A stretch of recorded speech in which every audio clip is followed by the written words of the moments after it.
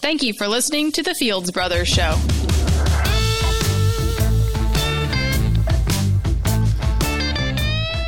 Roger, we really missed it a couple weeks ago on the podcast, an anniversary that we should have recognized. I'll get to that in a second. But first, Okay. it was the 100th anniversary, 100th year anniversary of a pretty important invention, is what it was. The golf club. No, that was way before it has that. nothing to do with golf. So we'll get to that in a second. Okay. But first of all, right. Let me welcome you to the Fields Brothers Show podcast, coming to you from Roger's Wedding Farm, the man cave here in central Kentucky, where we enjoy talking about life on this side of the cross because of the cross and the difference between the old covenant and the new covenant and the incredible grace of God and Jesus Christ because of what happened to the cross. And we occasionally talk about some other things too that really don't have that much spiritual significance. So I am Jeff Fields, and my brother Let's gotta put it mildly. They don't have much spiritual. It has zero spiritual significance, some of it. But anyway, sorry I interrupted your intro. Go ahead. I'm Jeff Fields. And this is Roger. Okay. So we just enjoyed doing this. And can I see the timer? I think I can see the timer, so I can keep a track on our time here. I'll wave at you. So so everyone knows this. I feel kind of stupid about this, but we used to always record the podcast on opposite sides of the table directly across so we could see each other. And then we started videotaping some of these, or we put them live on Facebook. Okay, if there's going to be video to this, then we need to kind of be sitting side by side. And so we started doing that. And then we stopped videotaping them or recording them or whatever. It's not taping, but, making a video recording of it. But we kept sitting side by side for months, I guess. So just last week, I came up with we were not socially distancing, I guess, very well. So just last time we did a podcast, kind of occurred to me, okay, there's no video of this, so there's no reason for us to be sitting side by side trying to have a conversation. So I have whirled around to a different side of the table so we can kind of see each other. See each other's facial expressions. Yeah, so we're not that close. We're just sitting right next to each other anyway. Yeah. So when Roger has this bewildered, confused look on his face, I'll be able to see it now. So works out very well. 100 years ago, May 23rd, 1921, there was a company in Dayton, Ohio called the Green and Green Company. They invented a snack, a food that we have all enjoyed and has made our lives better. The potato chip. No, but you're not real far off. Corn chip. But this is a precise brand that is still very much alive today. It was trademarked, this particular brand name for this particular snack, the Cheez-It. Cheez-It? The Cheez-It snack crackers. It's 100 years old. Were trademarked. Well, where would we be May in society 23rd, without 1921. So I saw someone on Facebook, fella I know. This is under the category of something that may not necessarily be all that spiritual, yeah. They, and how I learned about this, a guy I know on Facebook, but they kind of had a celebration thing with his family. There's like 11 different flavors of Cheez-Its.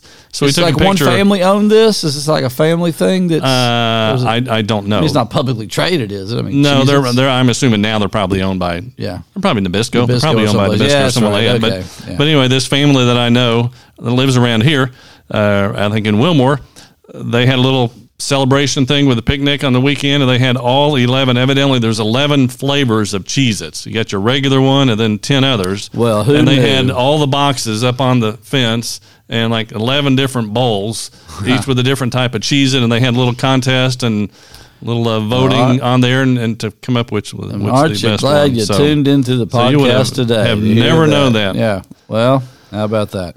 Got one other off-topic thing. I may save that for later, or maybe for the next podcast or something. That's also what are significant things that you do over the weekend, Jeff? I know you golfed in some cold weather. Pretty chilly weather, but had a lot of fun. Yeah, Memorial Day weekend. We're recording this after Memorial Day weekend. All of our children, except for one, lives right around here, so we see all but one. But the one that lives in the D.C. area was able to come in, flew in for the weekend. So we were all 6 kids, all 10 grandchildren, and 3 of my sons and I played golf on Saturday morning in pretty chilly weather. So, but that's what I heard. That's why I posted that. I'm thank God they did not make me a golfer because I didn't want to be out in that kind of weather. Did you see my reply? Yeah, I did. I thought that was pretty clever. Yeah, I saw it. Well, while you were golfing, let me tell you what I was doing. Okay.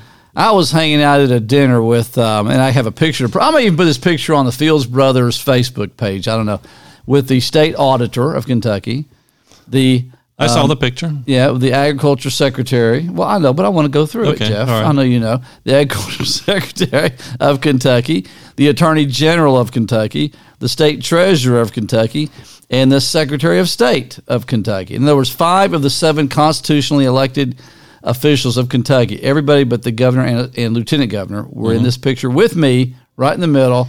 And so there you go. So I was hanging out with the state's maybe, the VIP dignitaries of the state while you were that was pretty cool. Playing. Yeah. So how about that? So yeah, I may too. I was out with the common people. Yeah, you were out with the guy. I was hobnobbing with usually your kind of people, but anyway. So. Well, I want to ask you about an individual, a preacher, that I know you recognize this name, but I've kind of rediscovered someone in the last few days. Right. He's no longer living. Right. He's been dead for 31 years. I'll tell you the name. That usually means they're right. If they're dead, that means what they said was probably, But it's someone I know you're familiar with the name, but I want to see how much you remember about him. But what I have discovered is that he wrote a book, and I read it on Kindle. It's only available on Kindle now. The hard copy is out of print. But you can get it on Kindle for 99 cents. All right. And so I read it on Kindle just in the last couple of days. It is amazing, and it's about the divide of the Old Covenant and the New Covenant. Okay. And I had no idea that he saw this and taught this, but he did.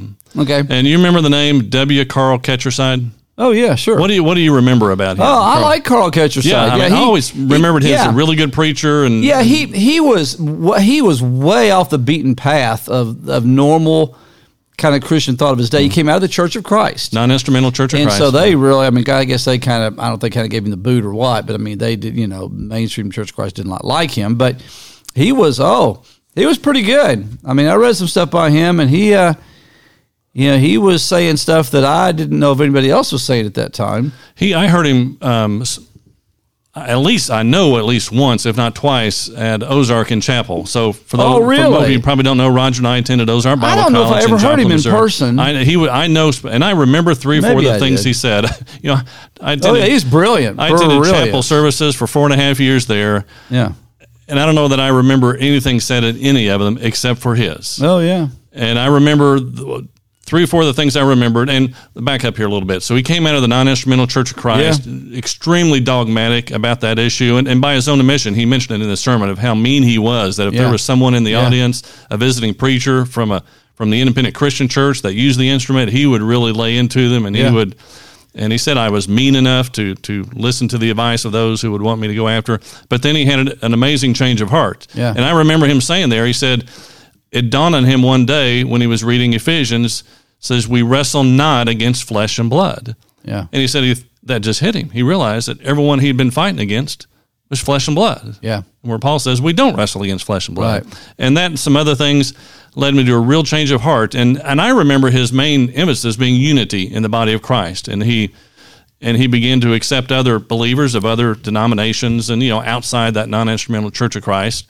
as genuine members of the family of God and fellow believers. But I didn't know, and what I remember him, the very first thing he said when he got up to speak at chapel, he said, I love every one of you, and there's not a thing in the world you can do about that. Yeah. And I thought that was good. And I always remember that. I also remembered, in chapel, most of the professors would kind of sit in the same area. A few would sit other places, but most of them, when he was addressing the student body there and kind of acknowledging, students, all this, he looked at the faculty, or the section where a lot of the faculty were sitting, and he referred to them as the Sanhedrin, which was a little bit bold to do that. Yeah. And then I also remember him saying, by that point, and this would have been the early 80s. He lived from 1908 to 1989, 81 years old. So this was the early 80s. So, he was already like 70 years old or so when he spoke. And by that time, he was already kind of ministering largely outside the mainline institutional church. Yeah. And I remember him making the comment, and you talking about, in that setting, you got a Bible college where everybody, a lot of these guys are studying to be preachers and things like that. He referred to the Sunday morning service as a nice little exercise in futility. Yeah. He says something like, you can go ahead and meet on Sunday mornings if you want to. It's a nice little exercise in futility. But he went on, but you need to talk to them in small groups or something like that. And we're not opposed to Sunday meetings, so don't take that. I remember one thing I said, two things he talked about that really struck me, or I remember. One of them was how he talked about Jesus when he stood up in John 7 and said, he who comes to me, let rivers of living water flow out of him. He had some cool things to say about that. But I also remember one thing he said is that parents are always worried that their kids are going to lose their faith when they go to college. He said, well, you don't worry about they're going to lose their arm when they go to the mailbox. He goes, the reason you don't worry about that is because it's attached to them. He goes, if the faith is theirs, they're not going to lose it. If it's just your faith, then they may lose it. Yeah. Oh, that's a pretty decent point. That is pretty good. You know? So I'm going to read you some quotes from his book. Okay, the book. And I remembered the title. Do you remember? And he wrote this in 1976, was the hard copy, Death of a Custodian. Oh, yeah, right. And the subtitle is The Missing Tutor. And it's from Galatians 3. Yep. So custodian, not the person who cleans the building, but custodian as the law, who had that we were in the law's custody until Christ. So Galatians 3 talks about that. And that's the book, that hard copy in 1976. It came out in Kindle, I think, in 2010. Yeah. And it's only 90 or 100 pages long, so it doesn't take long to read. So if anyone, and it's 99 cents on Kindle. So if anyone, now I've since watched some video. There's on YouTube. There's videos of him just being interviewed about his life, his upbringing. I like to watch that. And there's a bunch of them. Each one's like an hour long. I've listened to 2 so far. But best I could tell, and that was recorded pretty late in his life as well. I don't know the exact date, but he still held on to the views on baptism that were common and really foundational in the non-instrumental Church of Christ, what some would call baptismal regeneration and all that. I think he pretty well held on to that view his entire life. Okay. The phrase he would repeatedly use in these videos is when he obeyed the gospel, and you can tell by what he's saying by obeying the gospel. He's talking about being baptized, being immersed in water. So I've been fascinated to read what he wrote, but then also realizing he held on to that view. Yeah. And it was just a reminder that we all have flaws in our thinking. We just don't know what they are. And so to be somewhat humble in that. But it's interesting how someone can have a tremendous grasp of a phenomenal truth like the significance of the new covenant, but still kind of missing it in another area. Well, in my view, missing it in another area. But anyway, let me read you a few of the things that he wrote here. Yeah, go ahead. And so these are direct quotes. It is easy to develop a Pharisaical attitude about the New Covenant Scriptures as about the Old.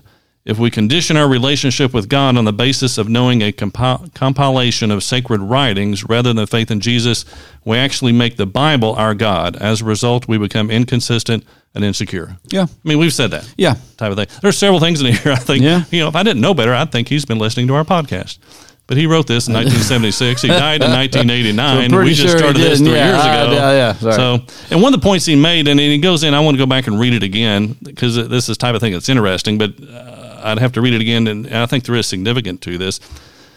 But he makes a pretty good case, and he shares different Old Testament scriptures, that the Old Covenant was specifically the Ten Commandments and nothing else.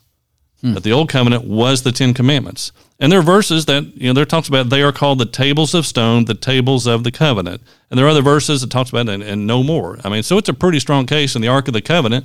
Talking about the Ark of the Covenant had the tablets of stone. So what would he call the rest of the laws in Leviticus then? What would that be? That was part of the law. So there's a difference between the covenant, the Old Covenant, and the law. I see, gotcha. So the law is things written, and the poetry and all prophets and all this were things written to people that were a part of the Old Covenant. But the Old Covenant was the Ten Commandments. All right. And part of why he draws on that is that, the New Covenant is not the scriptures that we call the New Testament. Right. And even, we divide it at the cross, and rightfully so, but even then, it's not like all those scriptures, all the epistles are not part of the New Covenant. Right. They are writings to people in the New Covenant. Kind of describing the New Covenant, maybe. But, yeah, right. But not synonymous with the New Covenant. And so that the New Covenant is essentially Jesus Christ. Right. So the Old Covenant was the tablets of stone. The Ten Commandments, the New Covenant is the person of Jesus Christ. So he says here, the 2 tablets of stone are distinctly said to be tables of the covenant, Deuteronomy 9:11. Tell us about John 1:17. I've heard other people point this out, but it's a great great reminder that it says the casual reader may overlook the profound significance of this statement. That's the one in John 1:17. The law was given by Moses. It says, the law was given by Moses, but grace and truth came by Jesus Christ. It says the law was given by Moses. The medium was not the message. Moses was not the law. The law was external to Moses. It was even written by another and handed to him. The law outlived Moses. It survived his death. But grace and truth came by Jesus Christ. They were not given to him as the law was given by Moses. He was full of grace and truth. When Jesus came, grace and truth came. These constituted his fullness, his nature, his essence. So he was the new covenant. He was the new covenant. Right. So it wasn't delivered. He didn't bring it and then pass it off. Right. Whereas Moses and the old covenant were two separate Nothing was entities. written down that was handed to Jesus, where then he passed it off to the disciples. Right. And he makes a great point from Galatians 3. And, I kind of remember these words, but I hadn't thought about it. In Galatians 3, which is, part of this section where it talks about being under the, custody of the law and different translations there. He says, quote, Paul uses the expressions before faith came from verse 23, Galatians 3, and after that faith is come, verse 25. And that is interesting. Galatians 3, Paul talks about, we're used to old covenant, new covenant. We talk about before the cross, after the cross. Another way of saying it is before faith came and after that faith has come. I mean, Paul uses that contrast. And then but there was faith before. Well, he's okay. right. Yeah, Carl Right. Kushner goes on to write, quote, the period before faith came is identified as the time when men were kept under the law. The word kept means guarded or under surveillance, as by keepers of a prison. Certainly, there were men of faith under the law, but there is a difference between men coming to faith and faith coming to men. The first is a personal trust in God. The last is a principle of justification in Christ, which came as a historical event. That faith had not come while man was under a written code. He was shut up unto the faith which should afterwards be revealed. But if you go back and read that, verse 23 and 25. Yeah, okay. Before So faith how came and condense, after faith came. okay, simplify that. Okay, well, how do you sum that up? So I think it's saying that's the general faith in God or a personal trust in God, which is different than specifically faith in Jesus Christ and what he did and what he accomplished. It's just a more That specific faith came. then. Okay, there was a Yeah, I general, guess that would- there was people who had a general trust in God, and God honored that.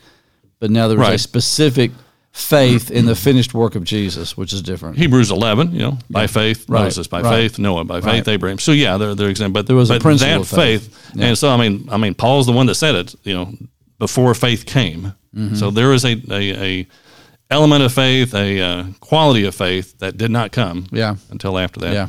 I love this statement here. I'm going to post this, I think. He says, law says, do these things and you shall live. The Spirit says, you live, so do these things. Oh, yeah. I think that's a great way of distinguishing. We've talked a little bit about it on this before, but the idea of, okay, you got all these commands in the Old Testament, then people say, well, you got commands in the New Testament as well. What's the difference? They're both commands. Right. This is the difference. Yeah. Oh, That yeah. The law says, do these things and you shall live. The Spirit says, you live, so do these things. Well, and it's so a difference too. It's also, I think, in my thing, it clarifies things to say that there's a difference between doing things to get God to approve of you and be pleased with you, and doing things because an outgrowth of the life that God has put in you. And that's the difference, the motivation. The law is in order that, grace is as a result of. All right, and I have a question for you when you're done with this. But Go ahead. I've got a couple more quotes, but go ahead. Well, no, give me quotes. Okay. Well, I really like this one. Let's see which one it is. It says, another reason for the reluctance. So he's talking about why are people having a hard time seeing the new covenant of grace. Another reason for the reluctance of many people to accept what was said about the covenants is that they would rather be under law than under grace. It is for this reason they make grace into a law and convert the love letters of the apostles into a written code. They are frightened by the freedom that makes them personally responsible for their decisions. They prefer to have things spelled out and have a law book. They can go and look it up and see how far they can go and still remain within the limits. It's easier to qualify, and I love this phrase, it is easier to qualify as a good lawyer than as a great lover. It is easier to lay down the law than to live up to love. I have a better reason. Okay. All right. Can I launch into a theory for you? Okay. I heard this in relation to business first. And when I heard this, I thought, wow, this relates to faith. And I'll tell you where I heard it. So I don't know if you know who Simon Sinek is, But he's kind of he does some psychology and some leadership stuff and business, and he's absolutely brilliant when it comes to just why people do things in business. And he asked the question, why are people loyal to a product? Not why they just buy a product. Why are they loyal? And he gives Apple as an example. He said people are loyal to Apple. He says, they just never going to buy anything. Okay, I think I heard you mention this. All right. I just read. No, I don't think you've heard me say this before. I don't think. We talked about it on the phone. Yeah, but let me show you where we're going. Okay, so and he said, you people who buy Apple products, they like going to their airports and flipping over their laptops, and they show off their Apple computers more than people who use PCs. And he said now it's been this way for years. Apparently, that when they compare the computers that Apples are not as fast now as PCs, or not as reliable, and they cost a whole lot more money than PCs. But people are loyal. They're brand loyal. Now, people will change brands based on if you have a better product or you deliver it better. They'll change. But loyalty is something different. And he said, why is that? And he gave other examples. So I'm just giving one. I think I can do this argument justice. I'm going to try anyway. And he said it comes down to the why question. It's why they bought into the why of the company. Now, they are convinced that Apple existed to provide something that was cutting edge. It was technologically, it was kind of hip, but it was kind of they had a to make you kind of on top of things. And so they bought into the mission or what they thought the company was trying to do. So it came down to this one thing: is that people buy products many times. And he gave other examples on the other side of this equation, but about what it says about them. So people many times would buy an Apple product because they thought what it said about them to the world. Well, I'm hip and I'm kind of on top of things and I'm technologically cutting edge and I'm this and that. It's almost like like you wear a sports jersey to demonstrate your loyalty to people. And I think it's the same way for a lot of people spiritually. When you say, somebody says, I'm a follower of Christ. I'm a disciple. I take my Christianity seriously, or I'm a man of faith, or I'm a real Christian is one of the things we have. What they're basically saying is their, for lack of a better term, their brand of Christianity is something that they believe says something about them. Mm-hmm. It says something about them. This is the kind of person I am. I'm doing this right. I'm taking this seriously. I'm whatever it is. I'm disciplined, whatever. Now, the gospel is a little different than that. Because what you're saying when you say that Jesus paid the full price for your salvation, by his blood we have total forgiveness, total redemption, you're not so much saying what you are like or what you are, you're really saying more about who Jesus is. Yeah.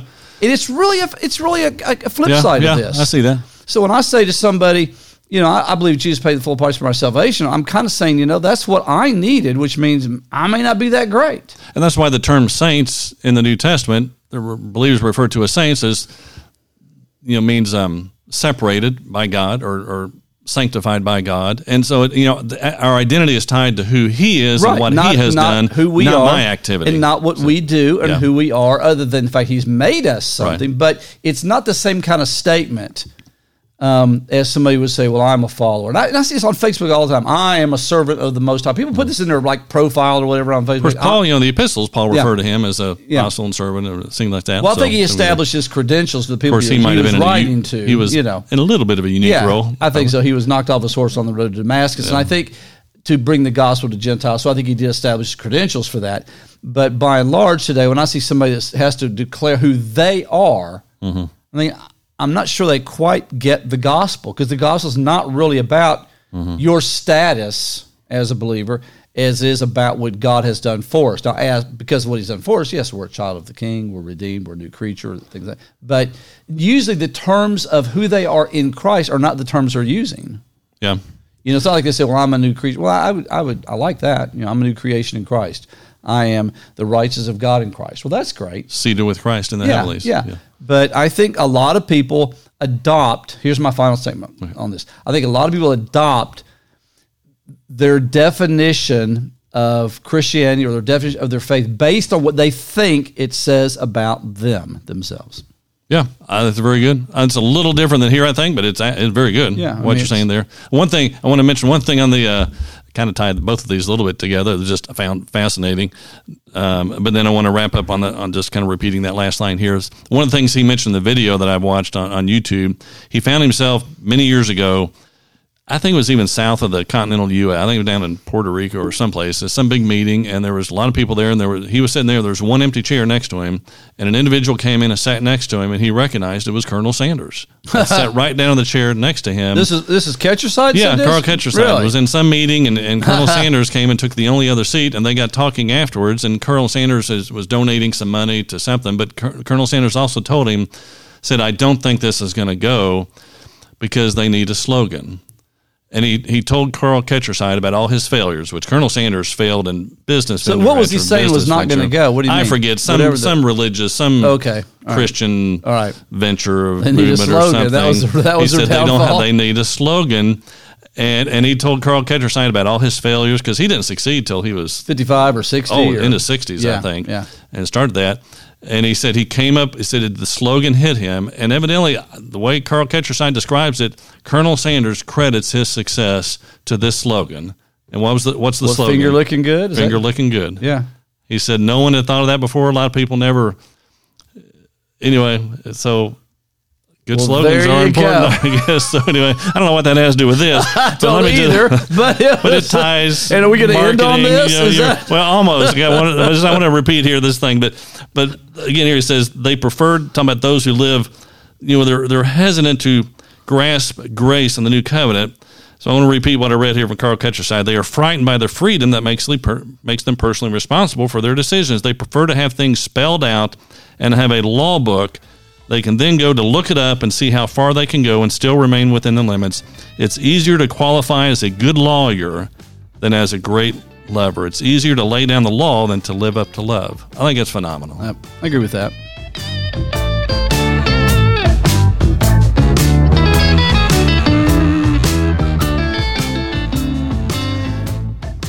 I want to leave you with one thought, Jeff.